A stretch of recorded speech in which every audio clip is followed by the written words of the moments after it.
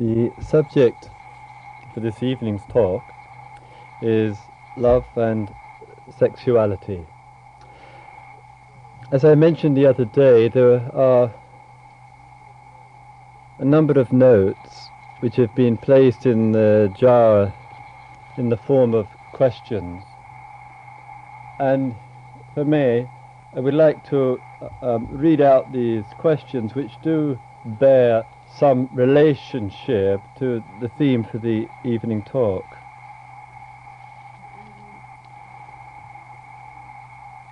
Can you speak, please, on avoiding attachment in love? What do you make of the mass phenomenon of relationship separations in the West? Could you please talk about being committed in life? How do we survive, live and grow when our parents and children want us to conform? When one seeks to become desireless and without attachment and succeeds to varying degrees, what model would you suggest for male-female relationships? Why are so many enlightened beings opting for no relationship and no personal one to love? What's wrong with personal one-to-one loving? What does commitment mean in an intimate relationship? Sexual partners outside the relationship? Question mark. So I think you get a sense of some of the thoughts which arise through people's minds.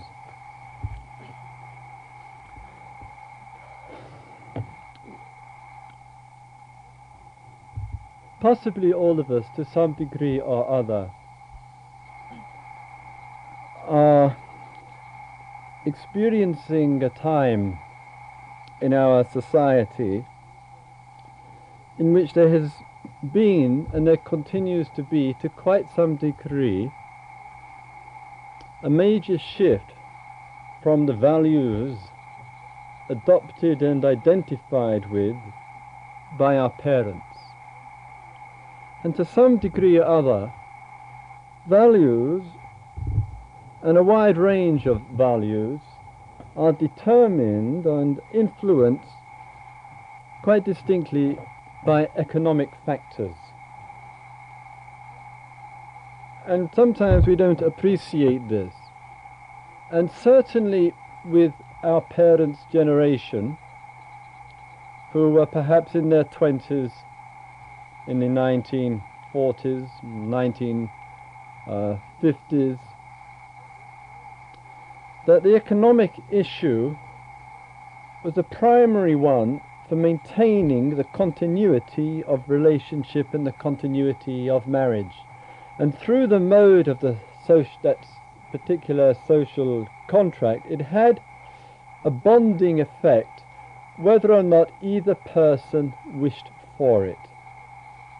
And it was often the plight, and that's how I would describe it, of the woman particularly, who had no financial resources outside of the marriage, no option to go anywhere else and start again, except possibly back to the parents. And with the general socializing, or shall we say socialism, in its healthy and responsive mode to the needs of women and men, there came about in the course of time the possibility and the growing possibility for women, through support and through independence and self-affirmation, to be able to make the step that when something wasn't working and the degree of pain within the relationship, within the marriage and within the family had reached such proportions that the situation was untenable, then increasing number of women were and are able to make that step, to move away from and receive support, both emotional support and support from the state. And quite often we take, rather naively and in an immature way, a somewhat patronizing and superior attitude with regard to our parents and their long-standing difficult relationship, without actually understanding a considerable number of factors which affected those decisions.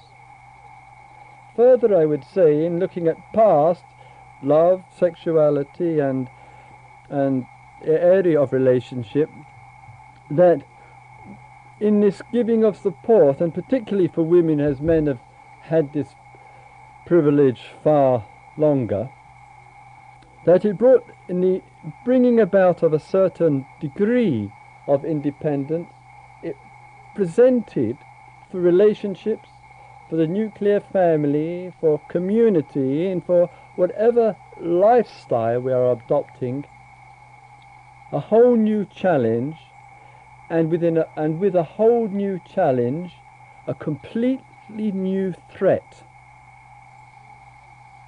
to communication and affection and friendship between women and men. And it's at this period of time which we are living in. And to look at that, I feel therefore it's rather necessary and valuable to have some understanding, firstly, of the historical processes which take place, and then with the situation which we often find ourselves in. And this is the area, and as a number of questions here have addressed, the area of commitment, relationship, parenting, other partners, and the whole gamut of human experience, primarily at the emotional level.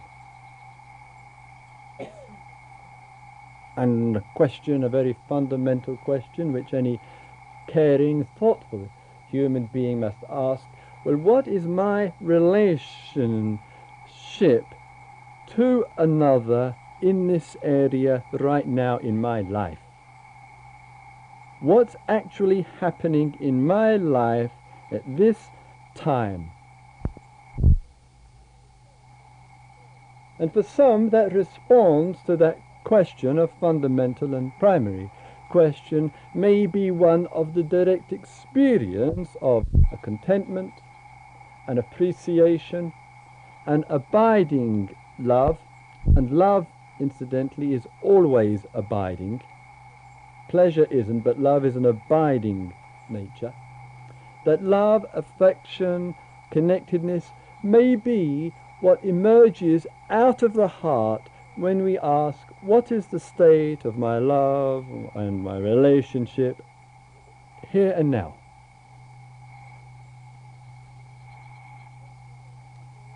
And sometimes in directing this question, and it's not an easy question to focus on, not an easy question to be with, is when one states that question and the response is pain, confusion, difficulty, uncertainty, fear, jealousy, and so forth. That unsatisfactory condition, which is common to relationships, may be such that it's just a wave in this period of time which comes and goes, and it balances itself out. And it balances itself out primarily because of one or two factors. And in love and in sexuality, there is a kind of bottom line. Things can go wrong, drifting apart can take place, confusion, irritation, conflict can emerge, mistakes can be made, what one would refer to as a mistake. All of that can take place, and yet a relationship will hang together on two basic principles. One of them, as referred to in the question, is commitment, and the other is trust. And any area in life, and any form of human relationships, and of course at the moment I'm referring to male-female, primarily male-female, or it's close interpersonal, can hang together and weather any storm when commitment and trust are there. When that begins to break down, for the countless reasons that it can, then the relationship, the marriage, no matter how long it is in a state of crisis.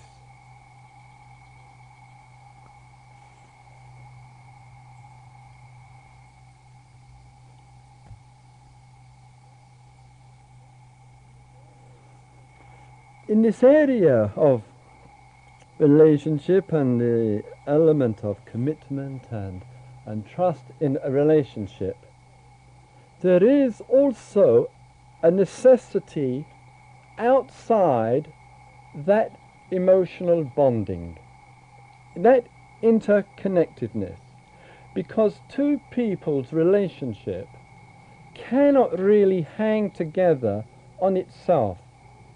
In other words, the predominance, hope you can follow all right, the predominance of social forces, meaning other people who live in close proximity to a situation, also have demonstrably an unusual degree of influence within the field of relationship, an unparalleled degree of influence, and the closer the proximity is, the closer the influence. And a relationship, given the social character of consciousness, can really stand up to the difficulties and the tribulations unless a third factor is present outside of that relationship. So it's trust, it's commitment, and the third factor outside of it is a respect for that relationship. And unless there is the intertwining, one might say, the intermarriage of this, then relationships cannot possibly hold together. That's a truth, a bare fact. And so an individual, a concerned human being who is concerned about social reality and the interpersonal forces and influences, look, where is my expression of respect? Where is my expression of commitment? Where is my expression of trust?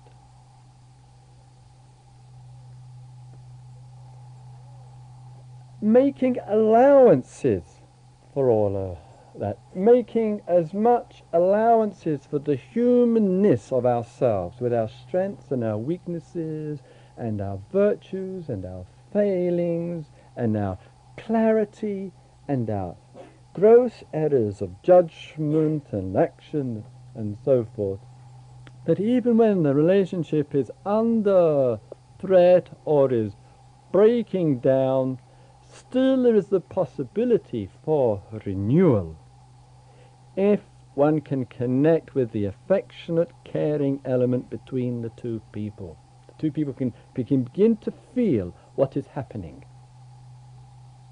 Let me give an illustration of what I'm referring to. It's not at all unusual within relationship that the relationship may change. There's a relationship, there's partners, one partner decides to leave. And in speaking in this way and in talking with you, I think it's rather important that you don't assume or conclude that I'm anchoring for longevity in relationship as some lifelong commitment. I'm speaking from a standpoint of what causes suffering and the way to end suffering. So I'm not speaking about proposing an idea of continuity is good, lack of continuity is bad. That thought is nowhere in my consciousness. I'm speaking about the suffering which ensures and emerges from confusion. Now, in a relationship and within a situation, it may be, and it does happen, that a third person appears on the scene, and one partner is attracted to that person. That attraction evolves. It develops. It can be physical, emotional, intellectual, spiritual, or whatever. And there is a stepping away from, sometimes in periods of absenteeism from one's usual partner. Sometimes it's because of feeling needed to be reassured about oneself. Frequent reasons. Sometimes it's revenge. Whatever the motive. So the various motives attract a person to another, to what we call a third party, a third person. And there is relationship, may not have any continuity to it, there may or may not be sexuality involved in that, but it has a distinctly threatening quality to the partner who is affected by that. And the understandable response to the partner who was not involved but who is extremely hurt by such an action is so likely to emerge, because of the character of hurt, to emerge with anger towards either one's own partner or to the third party or to both. And so there easily is, very understandably, a projected sustained blame which is put out. But what one may be missing from that is, what was one's own contribution? Relationships, life is not a totally independent. We are constantly influencing each other. And so to some degree, the partner who feels hurt, rejected, ignored, whatever, that person must look and see, well, what was going on in my life that contributed, not caused, that's going far too far, but what contributed to these circumstances. And one of the common things which I hear again and again is that the partner who was left wasn't nurturing the relationship, wasn't affirming the person, was doing his or her own thing, but there was some neglect taking place. Or sometimes it was a possessiveness, the other extreme, constantly doing, constantly looking after, and the other partner felt under pressure, constantly being watched, constantly being seen to be what one was doing, and the partner who felt under pressure began to look elsewhere for a communication, a sexuality which didn't have pressure within it. So we have to look at the context of our relationship, see what's happening within the context of our relationship, and equally, what are our friends like? Do we trust our friends? Do we trust the people that we have connection with? Is there that mutual respect and confidence in each other?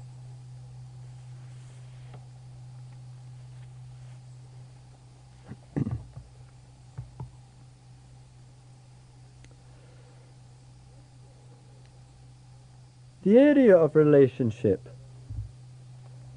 it's a very, vast field. So many aspects to this. One could speak for hours on this. The area of relationship is such, as I mentioned, with respect and commitment and trust, still undergoes a whole variety of difficulties, and sometimes it may not be because there is difficulty within relationship.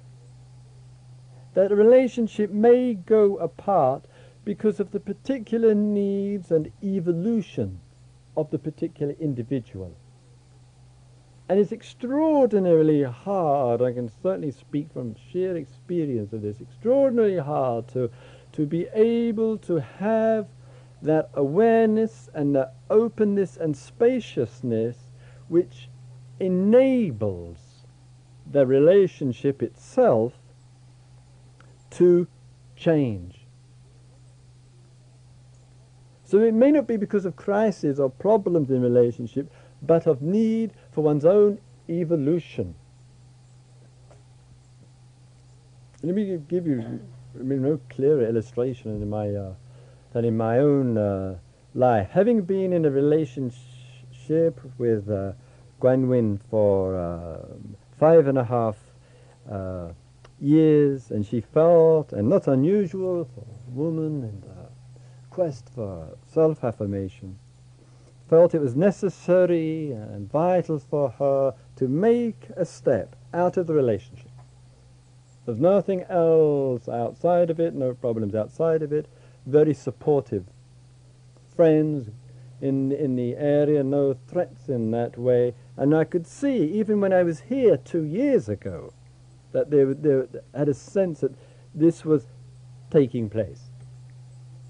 And in that, sometimes a person has the need to find oneself, as you would say, or to be out of the shadow of another, and that step has to be made. And it's when one's, as it were, Dharma practice, or one's awareness and understanding really, as it were, comes under challenge to see, to some degree, as many of you know and can testify, where one is at in the time of change of relationship. And when one is able to let go or accommodate the personal vested interest, which has been developed and cultivated through time, and let go of that and be spacious enough to be able to recognize this, for this person, is a necessity. And so very easily we can go from the spaciousness which sees that quite clearly to one of the personal interest which senses and experiences the emotional pain due to loss, due to separation. And that can have a real thump in the heart. And I remember when I'd been in India conducting the retreats there in Bodh Gaya, and I came home to our little terraced house in Totnes, and as Guanyin said that when I got back she would have moved into the flat 2 miles away with our little daughter, Nishona. And I got home, and from the wall were many of the hangings from different parts of the world, and pictures, and whole countless things which were very familiar, which we had got together, including when our visit here to Australia and to India and other parts of the world. And she had, as we had agreed, had taken some and left some, but some of the walls are completely bare, and one walked in one's home, middle of winter, cold, dry, no one at home. Even though there was a preparation and a knowledge, one couldn't be that, at least I couldn't be that prepared for the emotional impact of walking into a cold, empty house. And no little girl to hug and kiss. And one sees within the context of these things, and my experience, not an unusual or untypical experience, but within that, hopefully we can find in ourselves the understanding which sees change and what that means.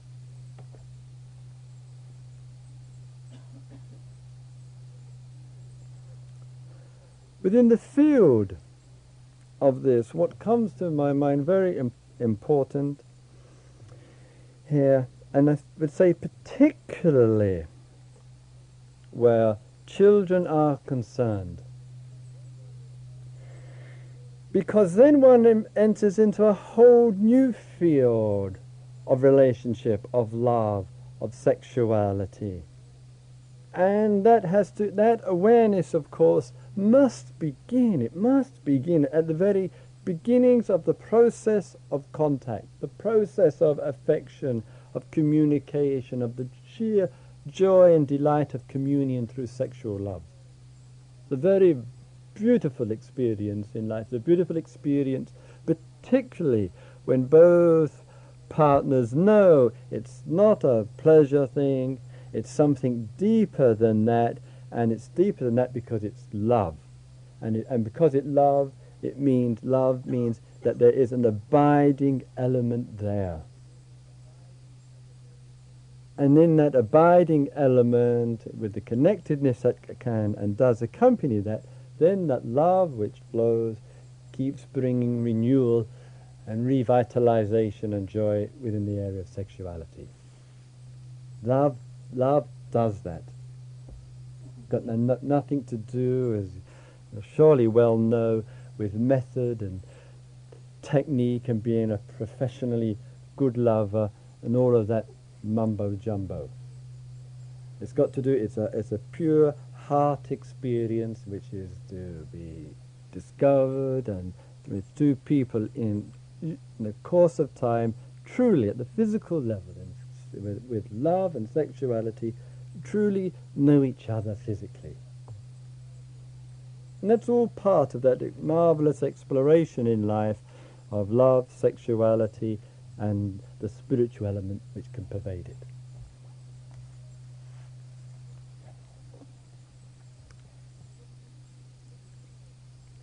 And one sees too that within our, what should we call it, within our culture, if it's reached that point yet, within our own alternative inquiry and exploration, with all, generally speaking, with the varying economic supports which enable more personal freedom to take place, there's also a need, I feel, and there's a long way to go in this area, if I may say, in the Rainbow region especially, with regard to the understanding of what feminism is. I feel in my observations and conversations and so forth that there's a long way to go in this area, both collectively as human beings and particularly here, because, you know, if I put it another way, that typical, what crude word, ochre image, you know, of the Australian macho male, well, all I will say is the Australian macho male is alive and well in communities in the Rainbow region. When I'm speaking about feminism and being a feminist myself, I see that there is this gap, and the gap is still sustaining the old model. And it has the kind of, it's almost like the counterpart of it, if one uses a crude analogy, of the kind of petty bourgeois mentality that was, and still is to some degree, pervasive in some places like Los Angeles, in which there's a lot of exchanging and changing going on, and all the pleasure and the interaction of different partners and sexuality and abortion on demand, etc., etc., and all of that is put under the guise of liberation, under the guise of women being free, under the guise of men being free. It's just a fiction. It's a fiction to believe in this. It's a fiction because it is still sustaining pain. And some of the pain which is being sustained through the oscillation backwards and forwards between pleasure and pain is only going to be counteracted when women who are feminists bring this more to all of our notice. And it's the spirit of feminism, I fear, which somewhere or other is the key to radical change. And it's not here. That I can tell you.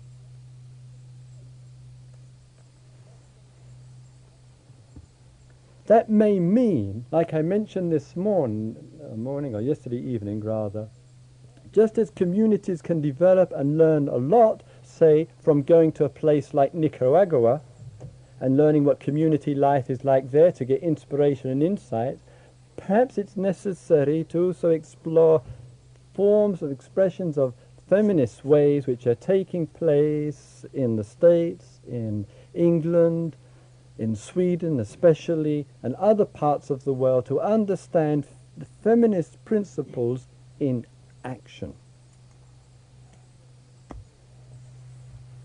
Because I feel a sense of, much affection and appreciation of the struggle which is taking place to live on the land here, and all that is taking place. But this area of relationship is the Achilles heel. And it's the Achilles heel which is so strong, it has the danger of being the death knell of community life by the time the next generation comes. Because the pain level is, and the imbalances are noticeable, distinctly noticeable.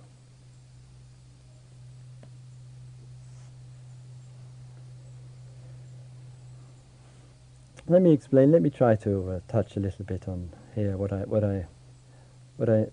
mean by that. If I speak as a man, and typical kind of patterns of behavior that men have, how we as a men tend to show and express this, and I think part of it is, frankly, is due within ourselves to an enormous degree of emotional immaturity. That this is so predominant amongst men that it's sometimes hard for women to understand this situation that men are in. And let's take an example. At intellectual level, in what we might call the sphere of non-life. The sphere of non-life is in living in the head, whether it's in computers and technology and car mechanics and running a business and organising a protest, etc., etc., etc. We're good. We can do that. We've got a head for doing that.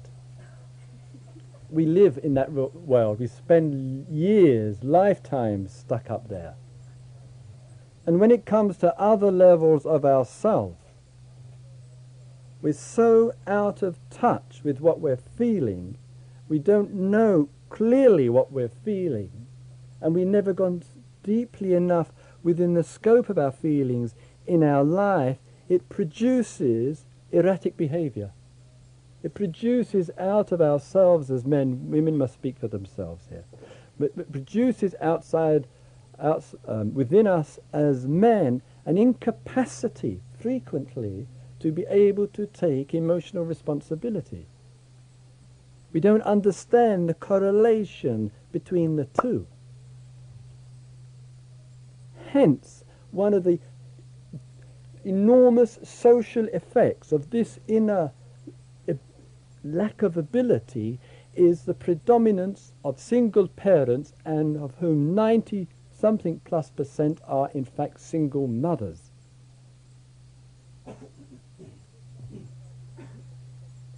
That says something about emotional responsibility of women, and it says something about emotional inability or irresponsibility of men. And unfortunately, unless there is a commitment to feminine principles, women will still support this situation. Will encourage it.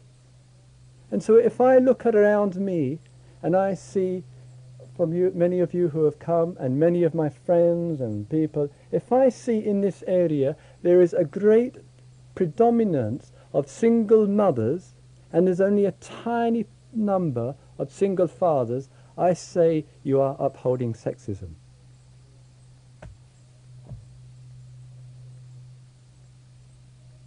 That's what I mean.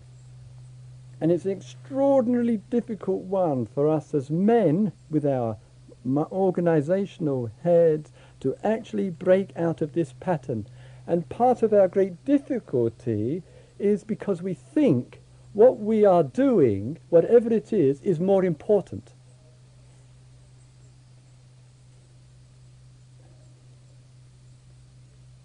and then we run off and want to save the rainforests. God.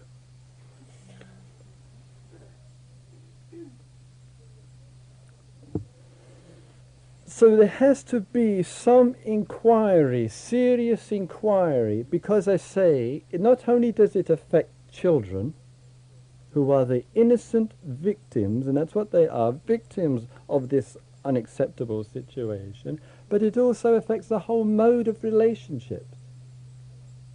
And it becomes the breeding ground for resentment, hostility, anger, upset, isolation, etc.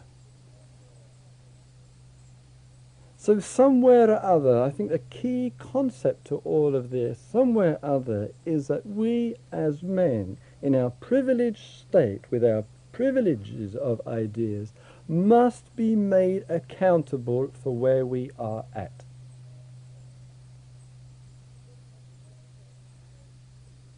It doesn't have to be a threatening way, it doesn't have to be a put-down way, it doesn't have to be in a militant way, or in a way of separatism, or whatever. But it means that instead, as I hear quite all too frequently, is that for the woman, she is frequently if she is a single mother and has a child, and the women gives her friends, women friends give support to caring for the child minding, and somehow or other it doesn't sit right. So who amongst us, within us, as men, please, are willing to say, I'm going to radically look at this? If it means giving up my non-life activities, then I'll give them up to make feminist principles something of a reality in one's life. Feminist principles, that means emotional responsibility, care, sensitivity, awareness, support through thick and thin, which any mother who has a child 7 days a week knows about. So this gap sets in, and the difficulties set in. I feel the difficulties set in, and as a result of the difficulties, it sustains a difficult situation. We've moved away from some of the restrictions that I mentioned of the past and of the old, but there's a long way to go before there is a genuine harmonization of the gender. And if I may say for myself, what I have found with this, that I can't say, oh yes, I'm committed to feminism, I'm committed to this. I actually have to take hold of my life. I have to look at all the conditioning which I have got as a male, and I have to say, this is unacceptable. This has got to change. I have got to change. And mostly what I have found of what has got to change, it's mostly put in one single, unequivocally clear statement: I've got to learn to let go of a lot of my interests. And it's the letting go, and man can get this capacity if we to let go and feel the needs of our partners, feel what it means to be a father and reconnect, feel what it means of responsibility and trust and the development of that. Then there's a possibility for some communion.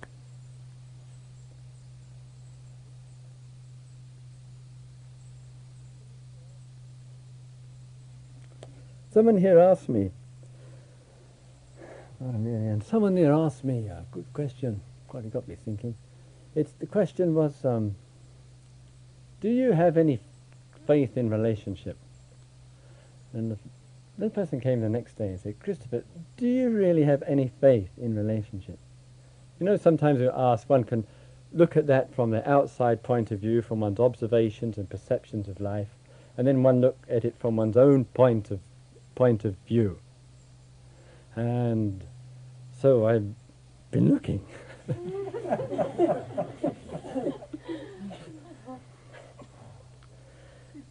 And what arose then with this question was possibly the person is possibly implying, but just didn't have a response at the time, is continuity in relationship. If is there continuity within within relationship, and can that be sustained? And given the circumstances, the social reality at present, not only here but in many parts of the world, the Western world, I would say at the present, given the present circumstances, it will be not the norm, it will be rare. It will be rare. That one cannot now expect, and unless things change with men and with women's cooperation and connection with us, I don't see that we can expect at the present juncture at time that relationships can have an indefinite continuity to them in which there is trust, commitment and respect. And therefore one has to be, and I've certainly see this in myself, has to be or develop that understanding in which one cannot anticipate the probability at the present time that the relationship will last more than 5, 6, 7 years. And when they do, they will be rare.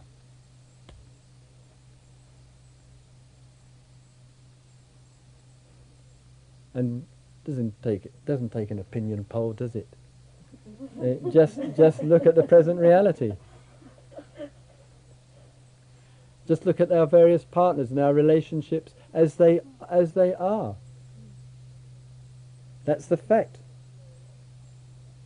And since there is a flow which is like that at the present time, it isn't going to change unless you and I and we as women and as men enable it to change, and those three factors of respect, commitment and trust will have to be sustained and developed in possibly new ways.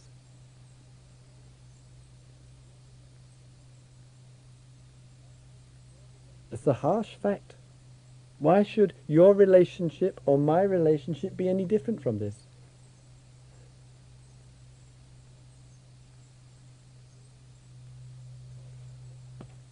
So in this, giving this care and attention to our areas of our relationship, it's going to require much care, sensitivity, working with giving each other space and all the acknowledgement of that.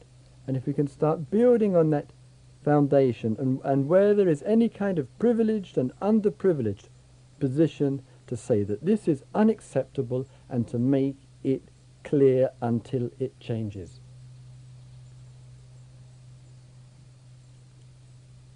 Then women and men can meet together truly as equals, which is how it is intended to be, how it actually is at some very fundamental level.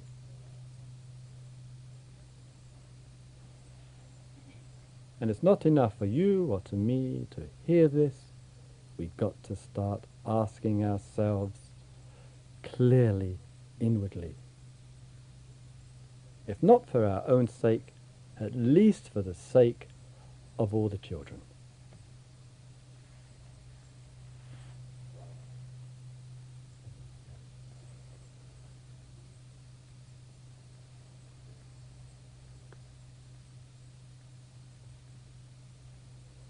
May all beings live with love. May all beings live with trust. May all beings live with respect.